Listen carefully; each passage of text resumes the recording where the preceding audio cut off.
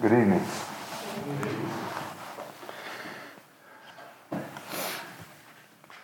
The Lord is alive, right? Amen. His people should be too, right?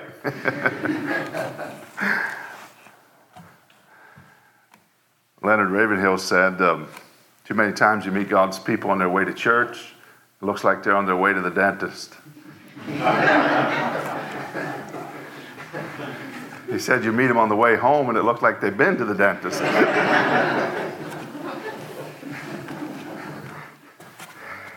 God bless you. Thanks for coming tonight. We're seeking the Lord and asking for a blessing. Let's turn to Hebrews chapter 4. I have a few verses here we want to read, and then we'll turn to Isaiah 61 for the message tonight. But Hebrews chapter 4, verses 1 and 2. This is one of those passages that I could meditate on for a long time myself and just ponder all the implications of what's said here in these couple verses. Now, I'm not going to take the time to read back in chapter 3, but when it says here in verse 4, this is in the context of the nation of Israel, the children of Israel that perished in the wilderness because of their unbelief, because of the sin of unbelief. It's called an evil heart of unbelief. That's pretty serious. We tend to think of an evil heart as adultery or, some other sin, but God calls it here an evil heart of unbelief in departing from the living God. So it's talking about the children of Israel and how they did not enter into the rest, the original ones that God delivered from Egypt. Only 2 of them entered into the rest. The majority of them perished in the wilderness because of their unbelief. That's the background. Now look at these 2 verses. They're so sobering to me. It says, Hebrews 4 verse 1, let us therefore fear, it's a healthy fear, I guess. Let us therefore fear lest a promise being left us of entering into his rest, any of you should seem to come short of it. Now it says here in verse 2, unto us was the gospel preached as well as unto them. Who's them? Children of Israel, right? That's sobering, isn't it? That's amazing. And it says, unto us was the gospel preached as well as unto them, but the word was preached to them in some manner and form, I reckon, but the word preached did not profit them, not being mixed with faith in them that heard it. That's sobering to me. I don't know what the implications of that and what all that means, I can't tell you, but it's a sobering meditation, isn't it? And here it tells us the gospel in some form was preached to them, and it didn't do them any good because they didn't have faith to believe it. Sobering word, but the gospel? Wait a minute. It preached to them when? I don't know how it all worked. But other than 1 Corinthians 10 tells us that the rock, Jesus was that rock from which they all drank. And like the poem I read, maybe the first or second evening, he was there the whole time. He was with them, and they didn't see him. They rejected him. And so when Jesus came as a person, was rejected and crucified, that was simply the conclusion of what they'd been doing for centuries. That wasn't the first time they rejected him. He'd been rejected all along. Okay, let's turn to what the gospel was preached to them. So the gospel was preached in the Old Testament. We're talking this week about the gospel according to Isaiah. So we see it here. Isaiah 61. We want to read our text tonight we'll want to look at it here in Isaiah 61, and then we'll turn to Luke 4 and read it in the New Testament as well, and then we'll talk about it here tonight. Isaiah 61, verse 1, The Spirit of the Lord God is upon me, because the Lord hath anointed me to preach good tidings, that's the word for gospel in the Hebrew, to preach good tidings unto the meek. He hath sent me to bind up the brokenhearted, to proclaim liberty to the captives and the opening of the prison to them that are bound, to proclaim the acceptable year of the Lord and the day of vengeance of our God, to comfort all that mourn, to appoint unto them that mourn in Zion, to give unto them beauty for ashes, the oil of joy for mourning, the garment of praise for the spirit of heaviness, that they might be called trees of righteousness, John 15, the planting of the Lord, that he might be glorified. Hallelujah. Praise Praise God. So let's turn to Luke chapter 4. You can keep your hand between these two texts. This will be our text for this evening. We try to not do what the one dear old man who was illiterate said. He read a chapter or a passage of the Bible, and then he says, "Now I will begin to confound this passage."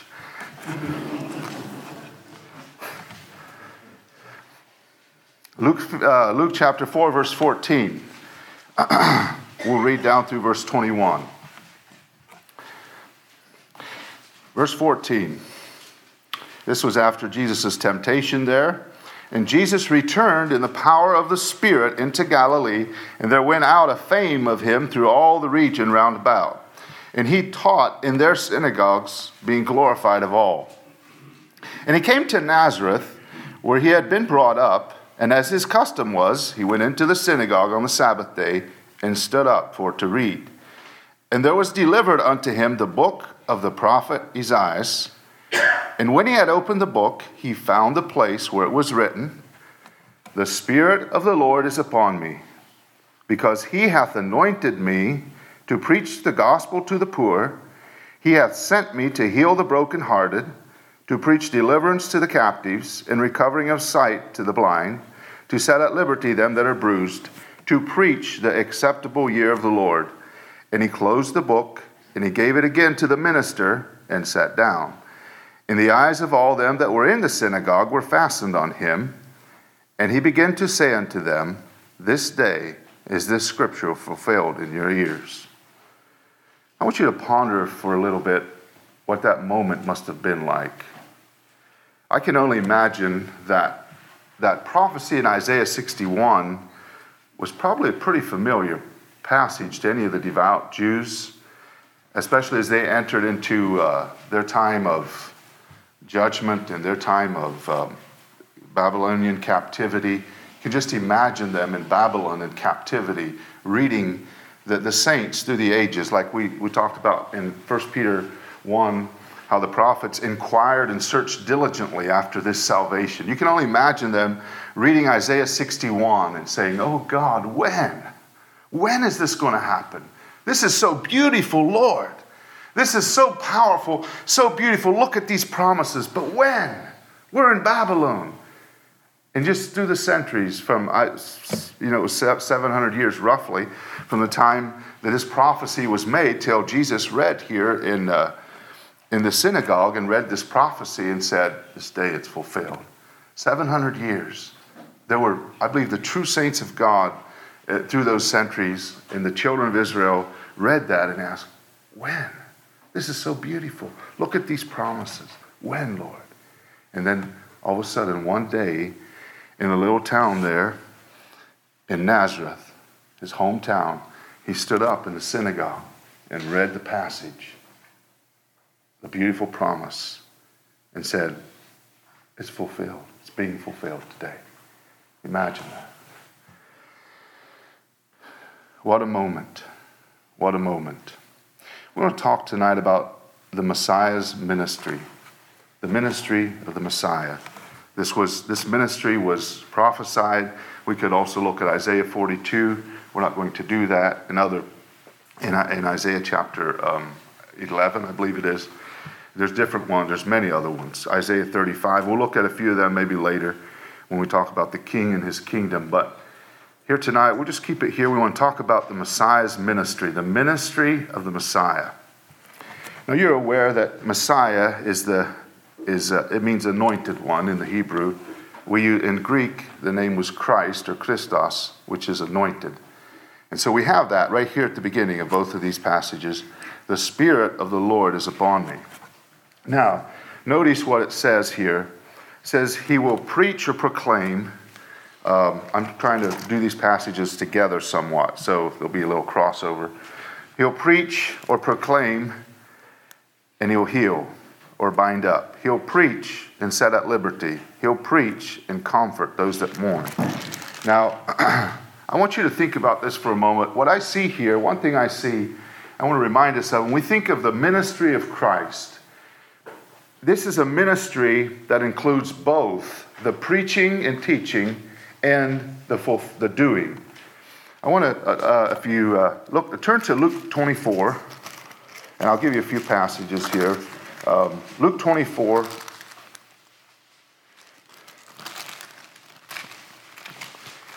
I maybe wouldn't have you turn here. It's okay. Luke 24, verse 19.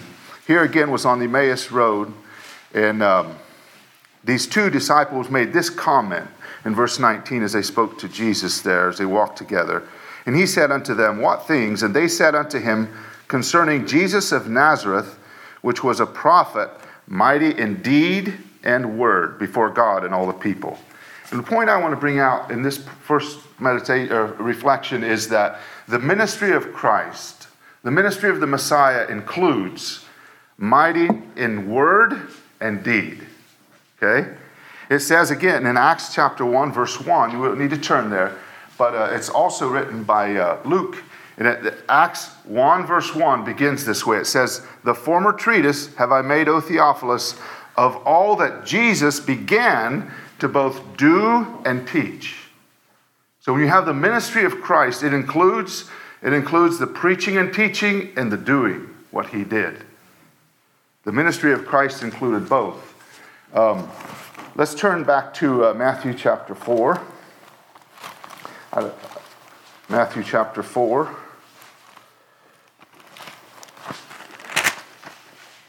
Verse 23. Matthew 4, verse 23.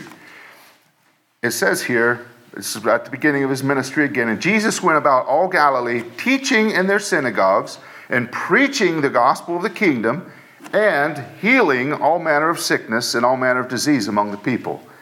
And his fame went throughout all Syria, and they brought unto him all sick people that were taken with divers diseases and torments. Anyway, and he healed them, delivered them. I have several more passages we could look at. Like it says in Matthew 13, he told his apostles, he said, blessed are you, because many prophets have desired to see the things you see and to hear the things you hear and haven't. But you have heard them and you've seen them. And so the ministry of Christ includes both.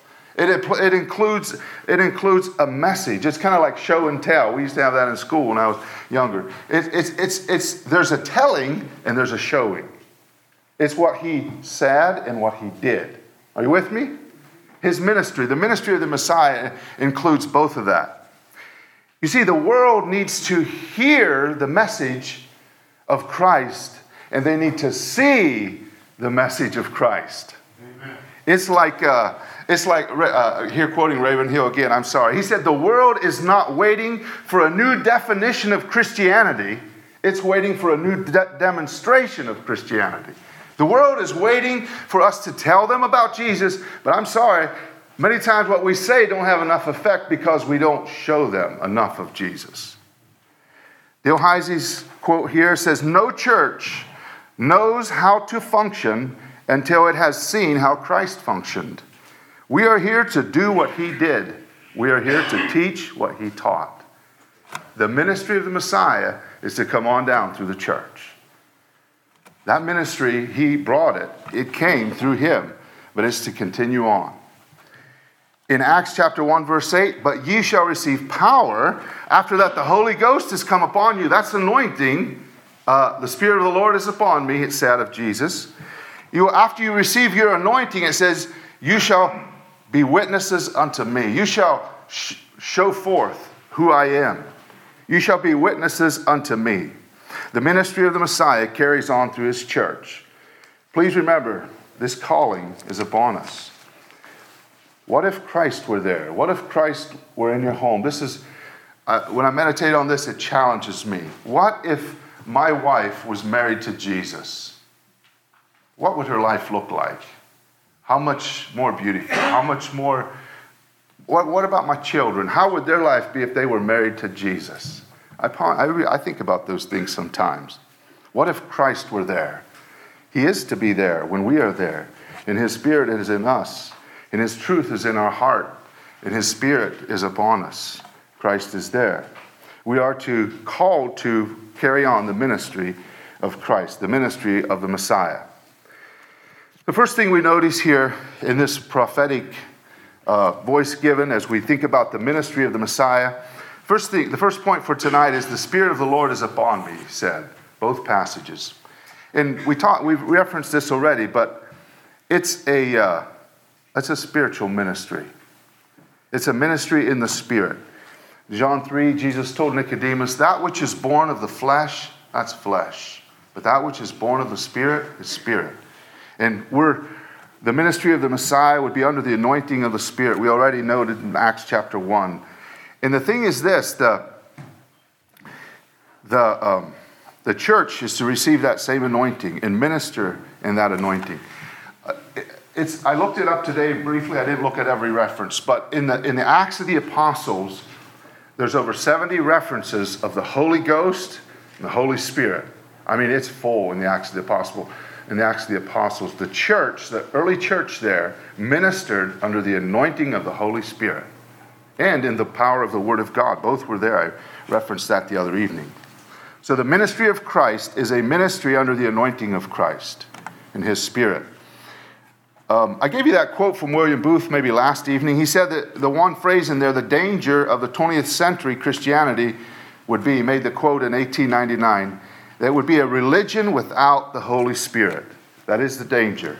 That Christianity, whenever Christianity is not lived out under that anointing, it becomes a diversion, or it becomes something different, something other than a biblical testimony of Jesus Christ. So it's a spiritual ministry. The Spirit of the Lord is upon him. The Spirit of the Lord is to be in us. And I think I'll just read this here as we think of that being a spiritual ministry. Verses you're very familiar with here in Romans 8. It says, for they that are after the flesh do mind the things of the flesh. They that are after the Spirit, the things of the Spirit. For to be carnally minded is death, but to be spiritually minded is life and peace. Because the carnal mind is enmity against God. For it is not subject to the law of God, neither indeed can be. That's interesting. The carnal mind is enmity against God. It is not subject to the law of God. It doesn't submit itself to God's law. So then they that are in the flesh cannot please God. But ye are not in the flesh, but in the Spirit, if so be that the Spirit of God dwell in you. Now if any man have not the Spirit of Christ, he is none of his. And if Christ be in you, the body is dead because of sin, but the Spirit is life because of righteousness. And if the Spirit of him that raised up Jesus from the dead dwell in you. Whoa. Reminds me of a little boy that was in Sunday school. He went to Sunday school class, and they taught him that day in Sunday school how big God was. They were trying to explain how big he is, and his presence is everywhere, and he is so big, and he's a spirit, and he lives everywhere. His little head was kind of spinning. So he went to the service, and the preacher had a message about how God wants to live in man. He wants to dwell in man. And by then, his head was really spinning. So on the way home from church, he said, Mama, he said, if God is so big and he's living in me, why, Mama, he'll be sticking out all over. Amen? God wants to stick out all over. And we're full of the Spirit of God. It'll come out. It'll come out. Anyway, it says here, if the Spirit that raised up Jesus from the dead dwells or lives in you, he that raised up Christ from the dead will also quicken your mortal bodies by his Spirit that dwells in you. Therefore, brethren, we are debtors, not to the flesh. We don't owe the flesh anything. Not to live after the flesh. For if we live after the flesh, you shall die. But if you through the Spirit do put to death or mortify the deeds of the body, you shall live. For as many as are led by the Spirit of God, they are the sons of God. Hallelujah. So it's a spiritual, the ministry of the Messiah. It's a spiritual ministry. It's a spiritual life. The second point we want to consider is we talked about here, the two aspects of this ministry are preaching and teaching and doing what Christ did. Saying what he said, proclaiming what he taught, teaching what he taught. Go into all the world and teach them to observe all things whatsoever I have taught you. And I will be with you to the end of the age. The Great Commission there. Go and teach them all things that I've taught you. So that is part of the gospel. The ministry of the Messiah was to preach the gospel to the poor, It says, unto the meek in Isaiah. Let's talk a little bit about this gospel. This gospel is good news. Amen? Good news. Good news.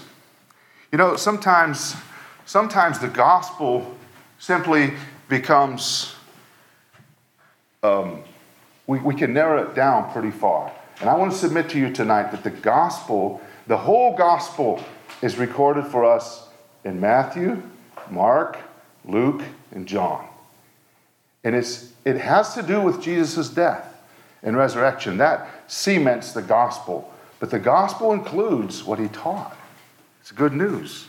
He called it the gospel of the kingdom. It's repentance from sin. Yes, it is. It is faith in Christ. John 3:15 and 16. God so loved the world that he gave his only begotten Son, that whosoever believes in him should not perish, but have everlasting life. That's part of the gospel, but it also includes Luke 14. When you consider the call to discipleship, Jesus had a large multitude was following him, and we, as men, we can tend to say, "Hey, this is good. Look, we're successful. We have a big crowd." And Jesus had a big crowd several times, and they were there, and he gives them a hard message of commitment. And in Luke 14, it says there was a large crowd there, and he turned to them and he said, "Listen. This is this cost of discipleship. If any man is not willing to forsake father and mother, whatever, and follow me, he's not worthy to be my disciple." And he says again, if you're not willing to take up your cross and follow me, you're not worthy to be my disciple. That's sobering, but that's part of the gospel. So when we preach the gospel, that's what he taught. That's what we need to preach. It takes complete surrender and abandonment to not just Jesus as Savior, but Jesus is Lord.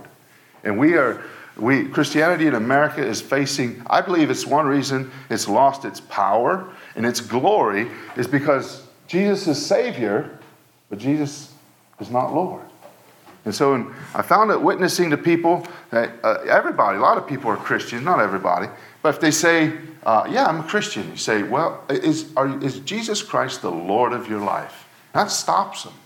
It starts, what do you mean? They think, can you be a Christian and not have Jesus as the Lord of your life? He taught clearly that he has to be the Lord. So when we talk about the God, that's what he taught. That's what he preached. That's part of the good news. There's a new king coming. He requires complete surrender and abandonment to him. Complete devotion to him. He will not share devotion with anyone or anything else. We must love God with all our heart, all our soul, all our strength, and all our mind. That's still what he's calling us to, and our neighbor as ourselves. So the gospel is the word. It's the ministry of the word. It's recorded for us here in the Bible. It does include the cross. It includes the empty tomb. It includes the blood that was shed. Praise God. It includes the atonement. It includes all that, but it includes a life of devotion and abandonment to him, a life of discipleship. It's not philosophy or psychology. It's not the wisdom of men, but it is the word of God. Amen. That's the gospel. In Isaiah 42, God said, he was talking about the new covenant that's coming. He was looking forward. He was anticipating to have a people that he would redeem by grace through faith for himself. And then this is what it says in the new covenant. He says, I will put my laws in their hearts and write them on their minds, and they will walk in my ways. So he wants to put his gospel in make it a part of our life, a part of our DNA, so to speak. Preaching the gospel. It's the word of God. In Acts, I told you already, it's full of references to the Holy Spirit. And as the church was born and as the church carried out the ministry of Christ, it's full of references to the Holy Spirit, and it's also full of references to the word of God. It says the word grew and prevailed mightily under the Spirit's anointing. So the Spirit and the Word, that was the ministry of Jesus. And it was carried on there in the book of, in the Acts of the Apostles. And it's the call for us to go on today. Preach the Word, Paul told Timothy. Preach the Word. So let's talk here about, it's that. Let's talk about some aspects of what the Word was going to do. It says this Word, or this gospel, this message, this preaching was going to do several things. we had it in our text. It was going to bring deliverance to the captives. As the word came forth, it would bring deliverance, and it would bring a recovering of sight to the blind. I'm using Luke's reference here. So, sight to the blind through the gospel word. All right? It tells us in Isaiah 42 that in the book of Isaiah, I wanted to make this comment sometime. I'll just make it now quick. In the book of Isaiah, you have two servants. God calls, he says, he talks about my servant, God does in the book of Isaiah. And so one of those is the Messiah in Isaiah 42. Behold my servant whom I uphold, mine elect in whom my soul delighteth. I have put my spirit upon him. He shall bring forth judgment to the Gentiles. So some of the time in Isaiah, when God speaks about my servant, it's talking about the Messiah. He also calls Israel his servant. Later in Isaiah 42, same chapter, he says this, hear ye deaf, and look ye blind, that ye may see. Who is blind but my servant? Or who is deaf as my messenger that I sent? Who is blind as he that is perfect, and blind as the Lord's servant? Seeing many things, but thou observest not. Opening the ears, but hears not. And Jesus used that same thing with the parables. He said, taught in parables that seeing they would not see. And so the ministry of the Messiah would bring light. It would bring revelation and light. We talked about that a little bit when we talked about illumination the other night when Christ came in the flesh. But the ministry of the Messiah, his gospel that he would bring, his good news that he would proclaim, would bring light. It would be recovering of sight to the blind. It would open the eyes of the blind. Israel was called blind and deaf in the Old Testament because of their unbelief. It says that in 1 John chapter 2, the darkness is past and the true light now shines, because we have the ministry of Christ, we have his word, and we have his example there in 1 John. We have illumination. But I want to look at one other passage. As we think of that, the gospel bringing light into the world. Jesus said it like this in John 9, the Gospel of John chapter 9. You don't need to turn there. He says this, after he'd healed this blind man, and the religious leaders of that day were very disturbed about it, and they cast this man out of the synagogue. Anyway, so then he found Christ again, and they had some interchange. And then Jesus said this in John 9:39. He said, for judgment I am come into the world. It's for judgment that I am come into the world, that they which see not might see, and that they which see might be made blind. And some of the Pharisees which were with him heard these words, and said unto him, are we also blind? Kind of challenge him, I think. Are we blind? And he said, if you were blind, you should have no sin. But now you say, we see, therefore your sin remaineth. And so the gospel message was going to bring light. It is the truth. It is power. It is recovering of sight for the blind. The second thing we see here is the gospel, the word would bring deliverance to the captives through the word of the gospel. Jesus told Nicodemus there in John 3, this leader, this rabbi, this teacher in Israel came to Jesus, and he said, we know that you're from God, because no one can do these miracles except God be with him. And then Jesus told him, truly, truly, except a man be born again, he cannot see the kingdom of God. And then he says, we must be born of the water and of the Spirit, or you cannot enter the kingdom of God.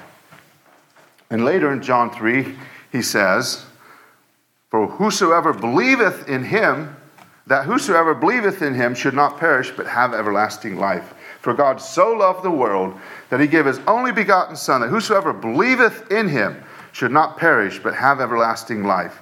So he was preaching deliverance this word of the gospel preached deliverance for man.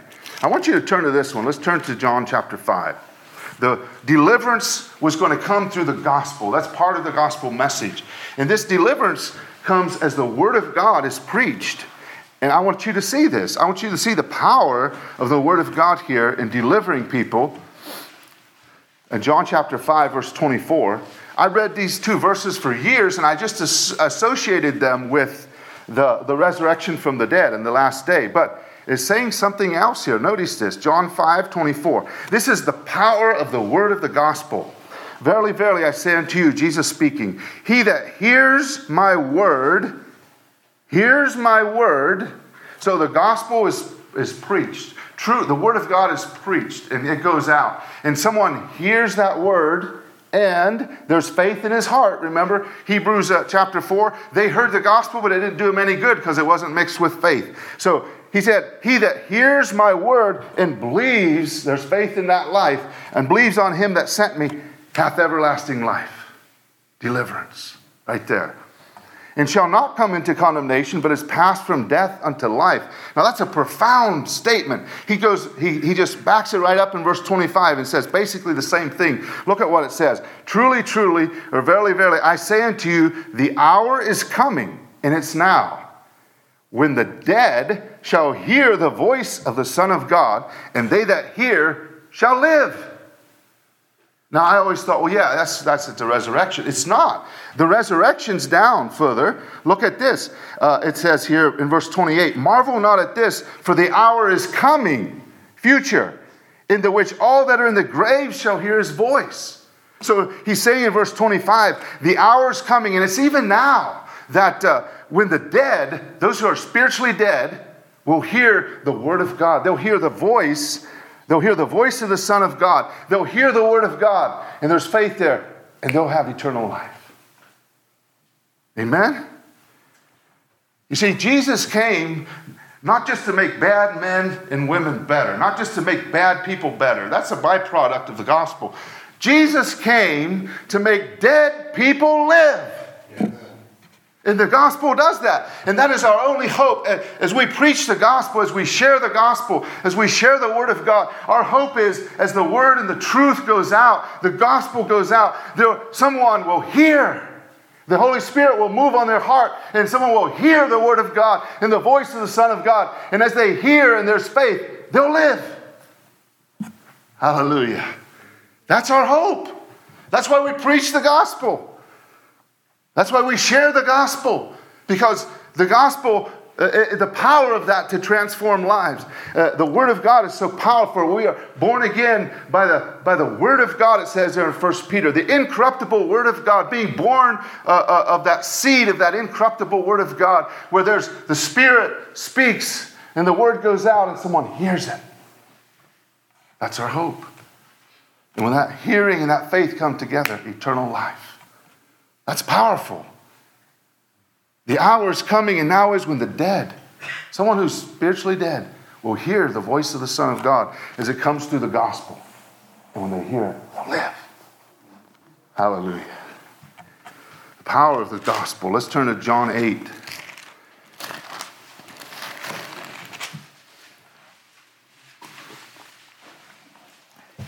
The power of this word. It says he would preach the gospel, and there would be, as the gospel is preached, there would be deliverance to the captives through this gospel. John 8, verse 31. Then said Jesus to those Jews which believe on him, if you continue in my word, there's an if there, it's a condition. If you continue in my word, and that word continue is the same word abide in KJV in John 15. If you remain in my word, if you abide in my word, if you live in here, and this word lives in you. If you live in my word, if you abide in my word, then are you my disciples indeed. And you shall know the truth, and the truth shall make you free. Look at the power of the gospel. And then these Jews answered him, and they said, wait a minute. We're Abraham's children.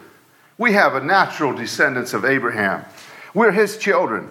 We were never in bondage to anyone. How do you say you'll be made free? And Jesus answered them, verily, verily, I say unto you, whosoever committeth sin is the servant of sin. It doesn't say there, I'm sorry, it doesn't say if he's a Christian or not. It's just a fact. If sin is reigning in someone's life, and they're a servant to sin. But he said, the servant abideth not in the house forever, but the Son abideth ever. Now he says here again, if the Son therefore shall make you free, you shall be free indeed. Hallelujah.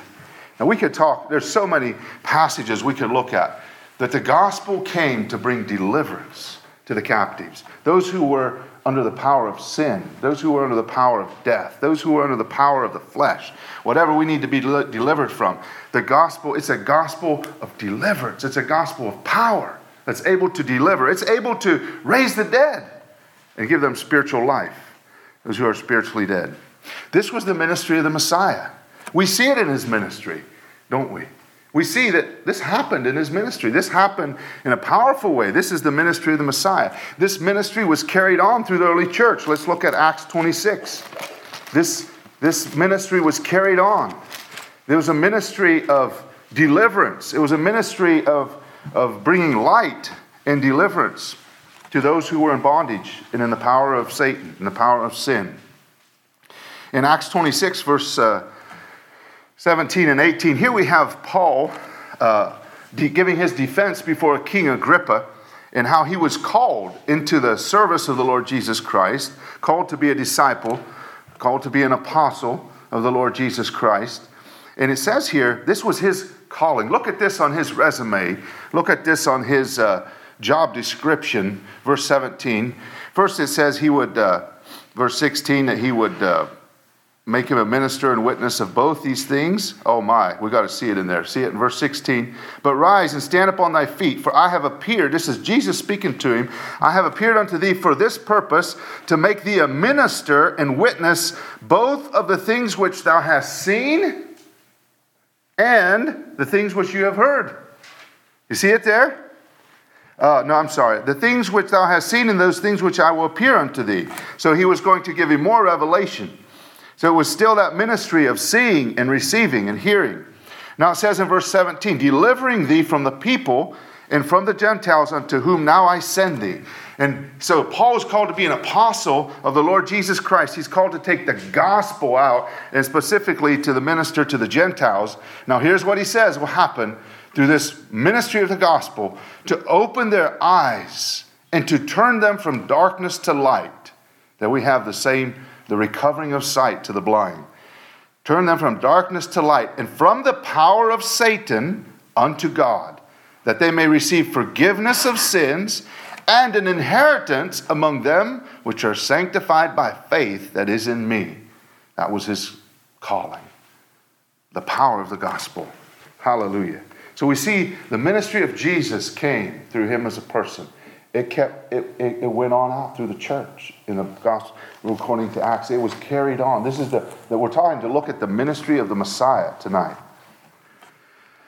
There's one other thing it says here, that he would preach the acceptable year of the Lord. It says it both in Isaiah and also in Luke. And I understand there could be different thoughts as to what that might be. To preach the acceptable year of the Lord.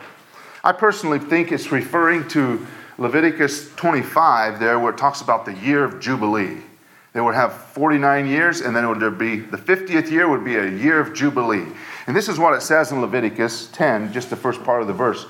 It's talking about how they should sound the trumpet to start this year of Jubilee, and then you shall hallow the 50th year and proclaim liberty throughout all the land unto all the inhabitants thereof. It would proclaim liberty to those who had been servants.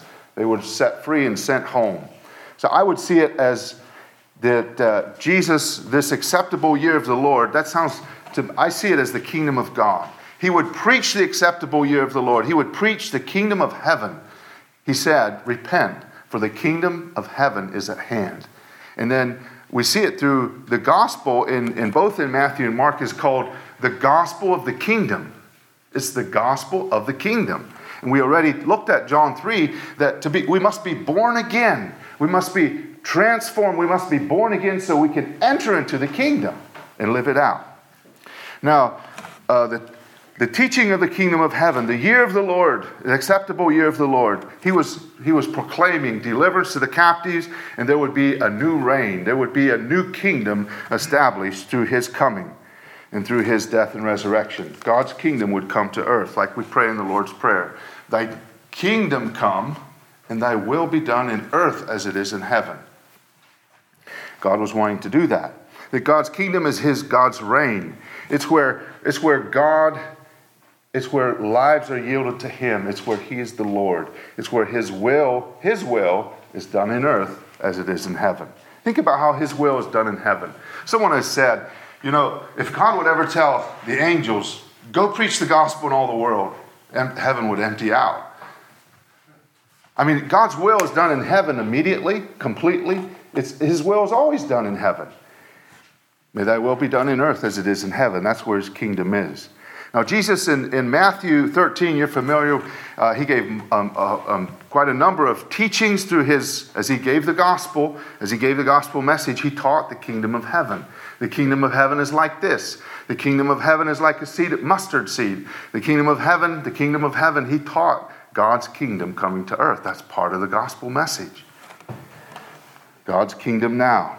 And that didn't just stop with Jesus. We see the Acts of the Apostles. We see that book closing. Then at the end of Acts, in Acts 28, after Paul makes it to Rome, he was as a prisoner. We see the book of Acts, the Acts of the Apostles, the early church there. It says, Paul dwelt 2 whole years in his own hired house in Rome, he received all that came to him. And this is what he was doing. He was preaching the kingdom of God and teaching those things which concern the Lord Jesus Christ with all confidence, no man forbidding him. So this message of God's kingdom coming to earth, that was part of the gospel that Jesus brought. He taught it in Matthew, Mark, Luke, and John. Some people say that's for future. Well, it's going to be realized in its fullness in the future, but we believe it has been initiated now.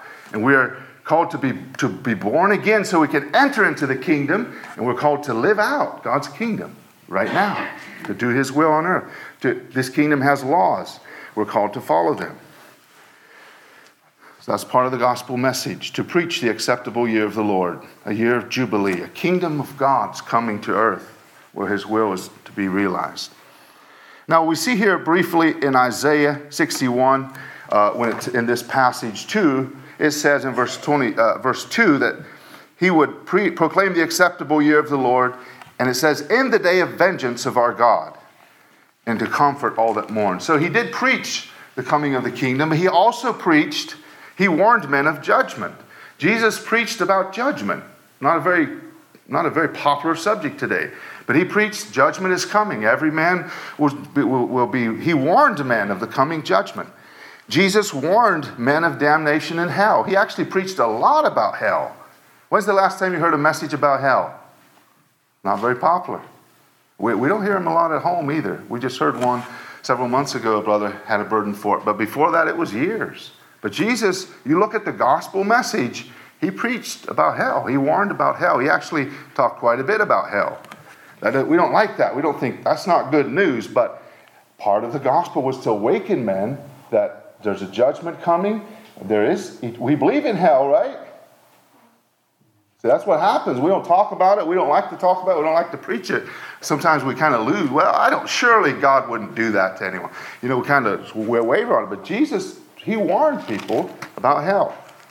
Don't sound like such good news. But if you were asleep in a burning house, if you were my neighbor and your house was on fire, and I went and I knew it, and I say, I don't want to wake him up. That's not going to be very fun, very pleasant to wake this fellow up and tell him his house is burning. That'd be terrible. I mean, you would get on there and knock on the door. Say, wake up. That's good news. Get out. I mean, your house is burning now. So just remember that. I think we want to keep that. We want to watch so we don't just take the gospel and say, this is the gospel of Jesus. It's about, and just narrow it down to a few things. He preached the gospel, and that's what he preached. It's recorded for us in Matthew, Mark, Luke, and John. Now, it said that was what he preached. That's what he was mighty in word. They sent those soldiers to take Jesus, and they stood there, and they got preoccupied with listening to him preach or teach, and they came back without Jesus, and they said, where's Jesus? The ones that sent him. They said, no man ever spake like this man. It must have been something to hear Jesus preach. Can you imagine that? I'm sure when he preached about hell, I'm sure it was in tears, probably brokenness. It wasn't and that's how we should talk about those things. But it must have been something to hear Jesus preach and teach. So he was mighty in word. He was mighty in word. But he was also mighty in deed. And it's telling us here that the gospel would come. The ministry of the Messiah would be mighty in word, it would be mighty in deed. All that he began to do and to teach, that's the ministry of the Messiah. And here's some of the things he would do. I'll read them, Isaiah 61 and Luke 4, both kind of mixed in. He would bind up the brokenhearted. Luke says, heal the brokenhearted. He would set at liberty them that are bound. I think one of them says bruised. He would set them at liberty. He would help them find freedom. He would help to bring healing to those who are hurting. He would help to find victory and liberty for those who are bound and bruised. And he would comfort all that mourn. It's a beautiful ministry when you think of the ministry of Christ, the ministry of the Messiah. I'll just look at maybe one or two passages here. We think of all that he began to do. I want to include that. I want us to think about that as the church. Our calling is to preach the gospel and teach the gospel, but our calling is to do what he did. You say, well, maybe we don't have the power to heal. We don't, but Christ is still in his church. And he still wants us to minister to the needs around us, the hurting, the down, the out, the broken, the needs of humanity. He wants us to be concerned about that and do what we can about it and bring those needs to him. It tells us here, and forthwith when they were come out of the synagogue, it's Mark 1, you don't need to turn there. When they were come out of the synagogue, they entered into the house of Simon and Andrew with James and John.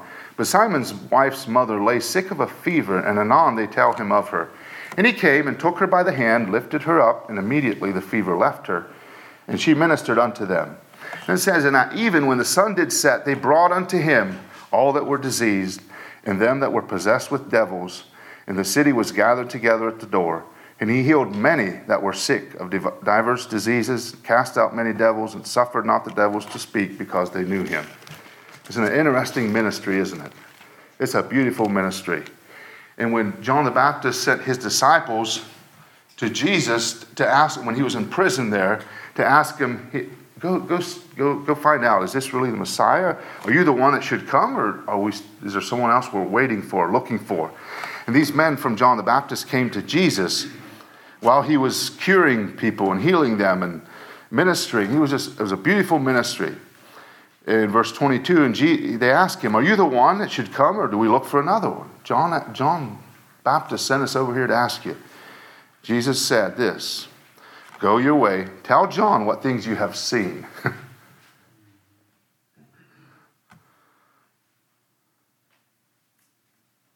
A good profession is a blessing, but to see a transformed life is a powerful testimony. Go tell John what you've seen. You were standing here watching me minister. He didn't have a lot to say to John. He said, just go tell him what you saw. Go tell John what you have seen and heard. See them both there together? You were here while I was ministering to this whole group of people. Go tell John what you saw and what you heard. He sent John, and this is what he said. How the blind see, the lame walk, the lepers are cleansed, the deaf hear, the dead are raised up, and to the poor the gospel is preached. And blessed is he whoever shall not be offended in me. And that's basically, again, a quote from Isaiah 61. But just go tell John what you see and what you heard in my presence. How these people were healed and what you heard me say. And how the gospel was preached to the poor. Just go tell him that.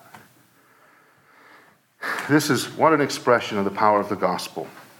You maybe you're trembling here saying, yeah, what do you believe about healing and all that? Well, listen, I think we should pray for people, and we should pray for healing, and I think we should commit it to God. But I think the point of this is the ministry of the Messiah was both preaching and teaching, and it was doing the will of God. And in that case, that was healing people. It was ministering to the needs of humanity. He was teaching and doing. And that ministry of the Messiah, we're called as a church to follow in that. That comes down on us. We're called to teach what he taught and do what he did as much as we can by the Spirit, under the anointing of the Spirit of God and the power of the Word of God. Because we still have the Holy Spirit. Amen? That's right. Amen? Amen? And we still have the Word of God. That's powerful. That's a beautiful ministry, the ministry of the Messiah. It's a ministry of help. It's a ministry of hope. We see it continue on in the book of Acts of the Apostles. We see it continue on in the early church. The church has an answer for the needs of humanity. We should have. Too many times we're not living the victory we should. I'm speaking for myself. And so it takes away some of our power of testimony to others. But we should have the answer for the needs of humanity. Not in ourselves, but in our Messiah and in his gospel. It is the answer for humanity. We need to be convinced of it. There are tremendous needs in this world. Tremendous needs all around us. But the gospel has not lost its power, nor its glory. It's just as powerful as it ever was. May we not lose that sight of that. It's still the answer for the needs of humanity. It's not man's ideas, man's philosophies, and man's psychology, and it's not that. The answer for humanity is the gospel of Jesus Christ. And my prayer is that this ministry of the Messiah could be carried on through our lives and through this congregation. I'll close here with this little story. The story is told of a little boy who was happily playing in his yard and lived in town. He was happily playing out in the yard, and he was singing. Just joyful little spirit. He was singing, Jesus loves me, and maybe some other gospel songs. He was singing there out in the yard, and this man walks by. He's a skeptic or an agnostic or whatever you want to call him, but he was a skeptic, and he walked by and he heard this little boy singing. He said, hey, you come over here. So this little boy came over. And he said, why are you singing like that? There's no God. There's no God. And he started, there's no God. There's no Jesus. And he was a skeptic, this little boy. And this little boy looked up at him and he said, sir, if you believe that way, maybe it's okay for you. But sir, please don't tell my daddy. Please don't tell my daddy. He said, this is why. He said, because my daddy used to drink. And my daddy would come home drunk. And my daddy would beat my mama. And my daddy would beat me. And sir, one day, my daddy heard the gospel of Jesus. And my daddy was changed. And now my daddy loves my mama. And my daddy loves me. So if you believe that way, it's okay, but please don't tell my daddy.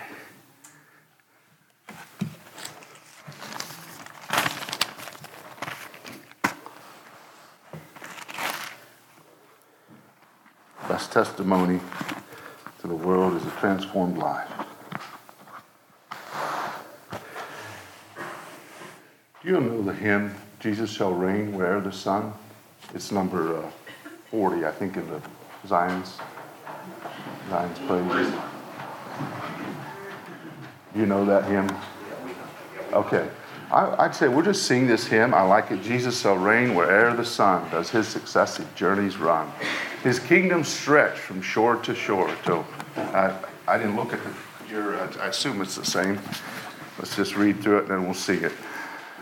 His kingdom spread from shore to shore till moons shall wax and wane no more. Notice especially verse 4. Blessings abound where'er he reigns. The prisoner leaps to loose his chains. The weary find eternal rest. And all the sons of want are blessed. Let's sing this together. So if anyone has a need, wants to respond, you're welcome to come forward and someone will pray with you. We'll just open that up that way. But let's sing this hymn together. And we'll have an open invitation that way. And we'll have a closing prayer after it's finished.